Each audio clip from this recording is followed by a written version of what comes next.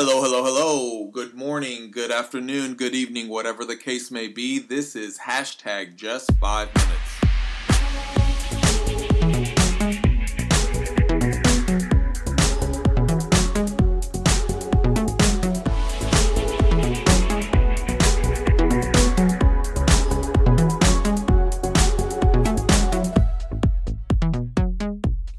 Hello, my name is Jesse, and this is hashtag just 5 minutes, short daily encouragements from the Word of God. And today we're doing 4 things.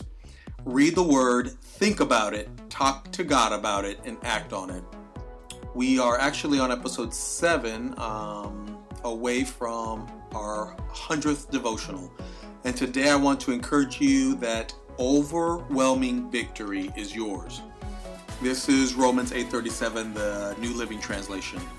No, despite all things, overwhelming victory is yours through Christ who loved us. First off, the verse starts off by saying no. So our first question should be, why does this verse start off with the word no? As in, it's an answer, so what's the question? So let's go a couple of verses ahead and see why. Starting at verse 35. And it says this: Can anything ever separate us from Christ's love? Does it mean he no longer loves us if we have trouble or calamity, or are persecuted, or hungry, or destitute, or in danger, or threatened with death? As the scripture says, for your sake we are killed every day. We are being slaughtered like sheep. No, despite all these things, overwhelming victory is ours through Christ who loved us. So, no makes sense now. The no is an answer to the previous question, can anything separate us from Christ's love? No.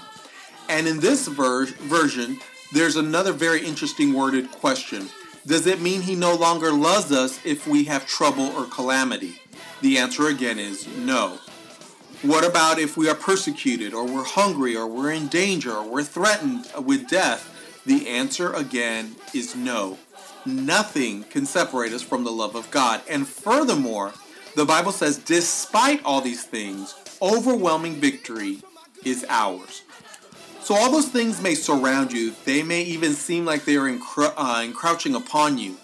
Lack, rejection, danger, hunger, death, sickness, pain, drama, nastiness. And despite all these things, I encourage you today that overwhelming victory is yours. It's mine. It's ours. I love that it's just not plain old victory. Victory by itself is awesome. It means we win. But it's overwhelming victory. It leaves you astounded, leaves you speechless, leaves you awestruck. If your favorite football team always wins and the final scoreboard is always a massacre, then you know you have the victory. But what if your team is the underdog and the game is neck to neck, and maybe the third quarter they're down by like 20, 30 points and it looks like they're going to lose, but the last half of the last quarter they come back, and the last second of the last minute before the game ends they score the winning touchdown. Now that's an overwhelming victory. And you will yell and celebrate and jump and cheer a lot differently when it's an overwhelming victory. Today, overwhelming victory is yours. Walk like you have overwhelming victory. Talk like you have overwhelming victory. Act like you have overwhelming victory. Come on. Wow. Now it's time to celebrate all Bennett's race. I got the victory. Because the devil is defeated and God be praised. I got the victory.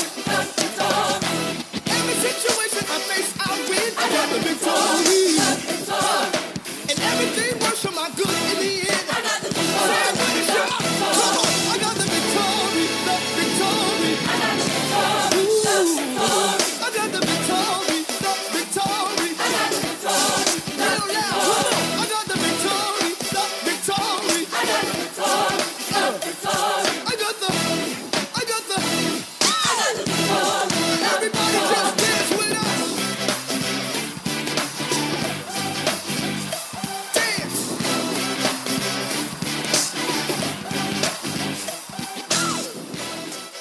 Let us pray. Father God, thank you for reminding us that nothing can separate us from your love, and even more, that overwhelming victory is ours. So while we may not see that victory, thank you for reminding us that it's still ours. In Jesus' name we pray. Amen.